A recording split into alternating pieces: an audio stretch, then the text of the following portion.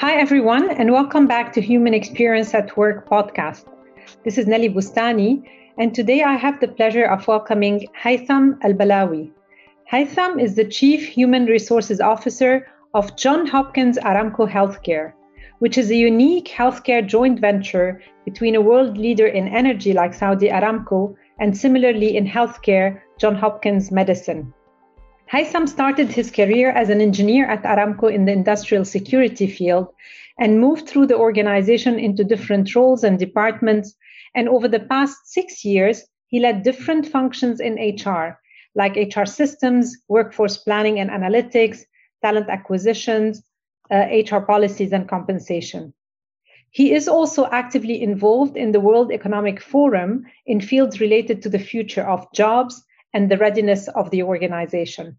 So Haithem, it's a pleasure to have you here today.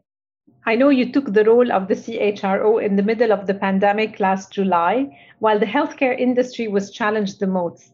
I'm really curious to know, how has this journey been for you, and really how do you feel about this move now? Thank you for having me, Nelly, and it's really a great pleasure to be with you today. It's, as you said, it was very interesting when I was told that I will be moving to the healthcare in the middle of the pandemic, and everyone was telling me, seriously, with the coronavirus, you are going to inside the hospital. Inside me, I found that it's very interesting because I think the cause and the purpose is very core and critical at this moment. And I really felt so proud seeing all of these healthcare workers putting their time and effort and leaving their beloved ones behind them to provide care for others. So it really touched me a lot, and I feel so proud to be part of them. I think purpose drives people at the end of the day, and there is nothing, more noble than what the healthcare industry has been really offering, not only to its patients but to the world during these difficult times. Healthcare providers, hospitals, family physicians, public health entities were and still at the very core of this crisis. And now, as we see, wave 2 hitting many countries around the world. Unlike most industries, you have experienced a surge in demand, but also a huge disruption of your normal operation. Can you tell us, how did you experience this at Johns Hopkins Aramco Healthcare?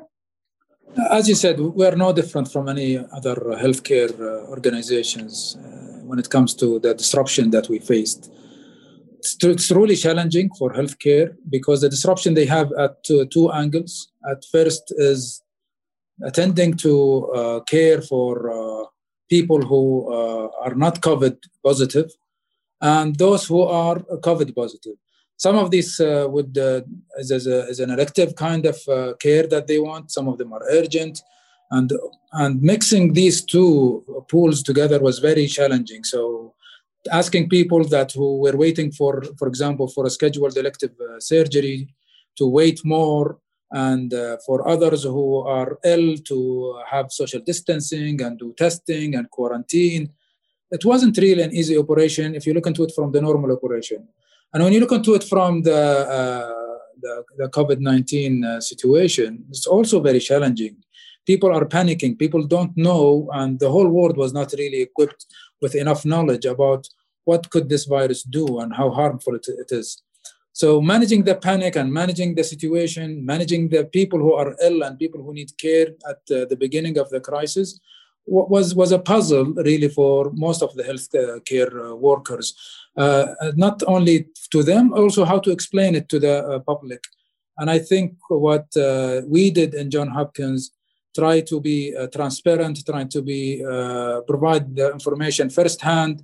And this is what also following the Ministry of Health directions, that this what helped a lot, transparency and bringing the information and being honest about all the situation from the beginning. I know the healthcare industry has been challenged with a strain on resources. When we had, our conversation earlier, we spoke about fear from the staff themselves on their life, or sometimes, people being overworked and so on. How did you manage to deal with these challenges from a workforce shortage and work-life balance? Well, the workforce story was really challenging by itself. One, the evolution of the controls and measures imposed by government was very fast, faster than the time that we can manage our workforce. So lockdowns and closing borders and imposing curfews, all of this happened in a very rapid way that some of our staff get stranded out of kingdom. Some of them get locked down in their own towns and homes. The curfews, managing the curfews and all of this was not an easy thing really to manage about the workforce. So whoever was there, and proudly they were serving and providing extra hours to maintain the quality of care that we provide to our patients and to the community. So I think it's a story by itself when people who were in their homes, locked in their homes, or they were in their wherever they are, safe and protected.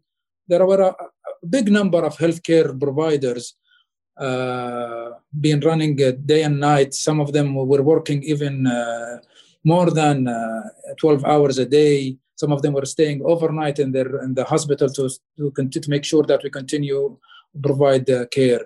And as the crisis evolved, we have to branch and extend our services outside the existing facility we have to make sure that we keep the environment safe for patients who are in the hospital.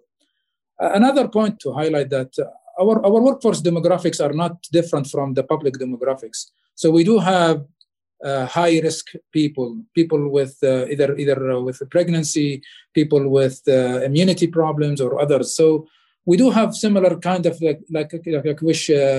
demographic distribution, and yet we saw a lot of those people coming forward and putting the right level of commitment to ensure the support to the community. Yeah, I think we're all in this together, aren't we? Absolutely. And more so, on the healthcare staff. You mentioned that a lot of people were stranded outside, and while you extended outside the existing facilities, did you need to ramp up the capacities? I mean, were you able to, or how were you able to overcome the requirement or the need for extra staff given the limitation in the kingdom? Well, we have to shift our operating model. So we cannot operate as normal. And we have to be smarter in our way of delivering the service. So we shifted to home monitoring systems immediately. So those with who do not require admission to the hospital or their home conditions are suitable for them to be home quarantined, we shifted to home monitoring systems. So this has relieved some of the workload that we have. We have to call for volunteers. So this has helped a lot in putting support and services in different locations. But yes, it was a little bit pressure in terms of workforce. However, we were able to manage it through technology and changing our operating model. Okay. And you mentioned, let's say, volunteers coming to support. Did you have also to onboard and train those volunteers to be able to, to continue to deliver the same level of service? Exactly. Some of them were volunteers in clinical services, some of them in administrative services and logistics. And that's where we provided the proper onboarding for them, the proper training so that they can deal with patients in these locations. And we found a lot of good skills people who can manage some basic logistic problems and challenges. Yeah, clear. You mentioned, or we spoke about the challenges that the employees face, let's say from a fear or from a health perspective, putting themselves at risk. How did you keep a pulse on, not only the physical, but also the mental well-being of your organization or your hospital in this case, to ensure that continuity of service? And what's your view on this whole situation with employee experience in healthcare? Well, I think the first thing that in JAHA was done very well is the visibility of leadership. So visibility of leadership and the operation was a key. into the success. So people see their leaders and with them, they are doing and putting more efforts like they do. The second was communication and clarity of communication. So we were able to communicate our messages, I would say, in very frequent in the day. So 3 or 5 or 6 times a shift, people are receiving the proper information and the required information. And we also do a pulse survey every time and then to check with the employees what are their concerns. And not only listen from them, listen and act. So we immediately address any issues that the employees raise, whether that is they have issues with the provided tools or they have concerns of misunderstanding something, we immediately address. And HR played a major role in facilitating this pulse survey with the employees and cascading it to the proper organizations to act on them immediately. So I think with these 3 dimensions, we were able to manage the workforce stress at this point. So when you say HR played a key major role by using these pulse surveys and understanding the people concerned, can you give us an example of something that came up out of these pulse surveys that required immediate action? Maybe something that you can recall from that period. Well, one of them was the direction of the organization in terms of, for example, the facilities that we are operating outside and how long they will be operating them. So this is like a simple kind of question. People were wondering whether we will continue to have with the satellite facilities for patients or not, and how we will be able to do with them. Another point was about the stranded people. What will happen with the stranded people? So all of these kind of questions, which is normal employee relation kind of concerns that could raise. And although it's have been communicated, but if I put myself in the health care provider or workers, I'm busy with patients. I'm overwhelmed with the responsibility of taking care and providing care to these patients. I may not be having the time to read and maybe to see all of the HR announcements or communication, which made us to rethink of the medium that we need to channel our communication to those workers, and how can we make sure that our messages, even if they are there or even our policies are being produced, they are still reached to everyone in different ways and different means. Absolutely. And communication was definitely key. HR all of a sudden became in the limelight in the middle of this crisis. And you mentioned that you also played a major role, when it comes to ensuring employees' experience and well-being were rightly dealt with. What did these all changes, mean for you and the HR organization at JA? How did your priorities change? And what was the biggest challenge for the HR organization going through?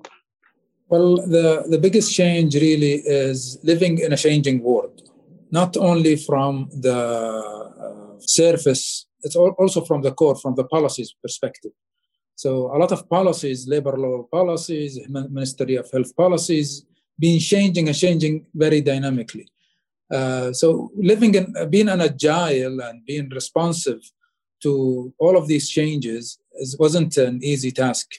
And people were always wondering what is going to happen next. And you cannot keep even a single announcement at the beginning of the crisis without changing it the week after or the week after. All of this requires agility, requires readiness from the HR team to be able to provide the right communication, cascade it at the right time, make sure it reaches to the people it concerns, and keeping the employees' morale up. For example, the stranded people, we had a good number of our people who were traveling at that time, either for business or for their vacations. And when the borders was closed in Saudi Arabia or in other places in the world, we need to communicate with them. Some of them were reachable, some of them were not reachable. And we had to go and find ways to reach out to them and communicate with them and ensure that we are connected with them. So agility was very, very key, a game changer in our priority. Also balancing between workforce anxiety and the willingness to help, and the burnout. So how can we make sure that we keep, even if those who are interested to put more effort, they don't reach to a burnout level by looking into work schedules and shifts and all of these kind of changes that we have to introduce during this crisis. I can only imagine how tough it was. What do you consider a success or a lesson learned during this period for you and the team? I think a success was transparency and honesty. So I remember that when we started this situation, we said that we cannot just gamble and take risks in our communication. We have to be transparent, we have to be clear, and we have to be providing the information quickly to employees. So this was very helpful. People appreciated it. People were accepting the challenges that we are in, and they supported us. Organizations who went to the path of trying to hide or trying to underplay the story faced big challenges when it gets longer. So because this crisis took longer than what it expected, it will not hold the water to say something that is other than being transparent. Yeah, and to which extent did HR technology play a role during this crisis, Haitham? To which extent digital HR helped facilitate or provided accessibility to data for you to make a decision and so on? I'm just curious to know. Well, it was very crucial, really. Access to data was very, very important for decision makers to know who is at work, who's not at work, who has certain conditions that need to be addressed. All of this kind of information, having it on hand was very, very important. So mobility helped a lot in this. Not only that, actually extending the learning management system to employees who are not at work was also very helpful. So a lot of our non-clinical, let's say, workers took this as an opportunity to excel in their learning journey. Connecting with between health workers themselves, monitoring patient records on the mobile. All of this mobility features that we had introduced helped us a lot, really, in excelling and even in operating our satellite offices. So we didn't need to really invest a lot in infrastructure to operate these satellite hospitals or clinics. I know a lot of, you mentioned, let's say, satellite clinic. You mentioned also that you moved early on into a home monitoring system. A lot has, disrupted the traditional healthcare way of thinking or of doing. How do you see the ways of working evolving in the future? And I know you've been involved as well with the World Economic Forum, discussing about the future of work and how to prepare the organizations. So how do you see this through the healthcare lens? The healthcare working environment is no different than any other industries. It started adopting digital technology from, let's say, 3 or 5 years ago. And some organizations excelled in telemedicine and others not. What really this crisis brought to the perspective is the acceptance of both the organization and the customer. And this acceptance really increased or accelerated the demand for telemedicine. In the past, we were pushing people to use telemedicine, and you can see some people know, I want to see the doctor physically. How can the doctor examine me remotely? And all of these kind of questions. While after this crisis, people prefer, can we do it through video or can we do it over the phone? So this has helped a lot in accelerating these services. And the perspective of how this will look like in the future, I always look into it from what I call the real model. So organizations has to be ready, and this is the R from the real. So if they are not ready and they get such disruption, they will always be lagging and they will always be suffering from the disruption and the change. But because this change is also not a normal digital transformation change, it's really a human crisis change. That's where you need the E, which is the empathy. So we cannot just assume that if I wasn't ready, I just go and act without empathy on my workers or on my customers. So empathy is important in such a journey. Then you need to be agile, and this is the A. So agility is important because everything will be changing dynamically in this kind of crisis and this kind of disruption. And if the organization is not agile, they have bureaucratic systems, they cannot introduce resources immediately, they will always be lagging and finding difficulties. And the last thing is leveraging. So they need to leverage all opportunities in terms of learning, in terms of volunteers, in terms of bringing in the community to support. So they have to leverage all resources to survive such a crisis. So with the disruption in mind, this is not a normal digital disruption. And that's where I think the real model helps organizations to think. I really like that model. And I really like, not only the focus on readiness and agility, but most importantly, empathy, because that has been really a major enabler for success and for bringing people together at the end of the day. Looking into the future of healthcare, again, Haitham, I know I'm focusing a lot on the future, and I know some of the changes are driven by what happened during the pandemic and how it accelerated some of the behavior. But I'm really curious to know, in your view, what are the top 3 opportunities that CHROs in healthcare should focus on in order to be able to respond to these shifts and needs? And well, I think the future of healthcare and this area will definitely expand on digital and the utilization of telemedicine. So delimiting the physical need for patients or for doctors to be in a physical place is a very important aspect to be agile. So if we can expand our telemedicine to have, for example, offshoring kind of services for diagnostic, for remote operations, for other services, that will help in mitigating any risks of being not able to be physically in the same place.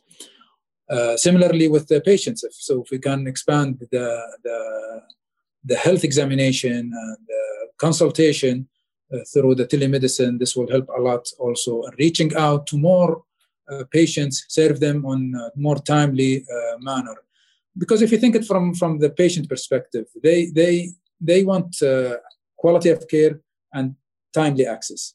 That's really what they want. So if God forbid someone gets sick, they want to see the doctor as quick as possible, and they want to be treated and cured. So if we put this into the perspective of how can we deliver this as a service, then telemedicine will provide a very excellent platform for such services. Now, the challenge from workforce and for preparing the workforce to adopt and accept and be ready for such work arrangement, or skills and tools, this is a shift and a change in the mindset of traditional health care workers, and also in the way that people used to deliver their services. So I think one of the biggest challenges is really the workforce and making the workforce ready. Second is also making the organization ready in terms of policies and procedures and a lot of compliances issues. The healthcare industry is one of the heaviest regulated industries, and that's why being agile and being creative in the way how can we deliver the services in agile way is a challenge by itself and need to be addressed. Not, I think, by one organization. I think collaboratively with regulators and other organizations. The third thing is really about the resources. We saw in other industries that there were a lot of resource sharing during the crisis. So those are industries who had a surplus of people were able to serve in organizations or in industries where they had shortage.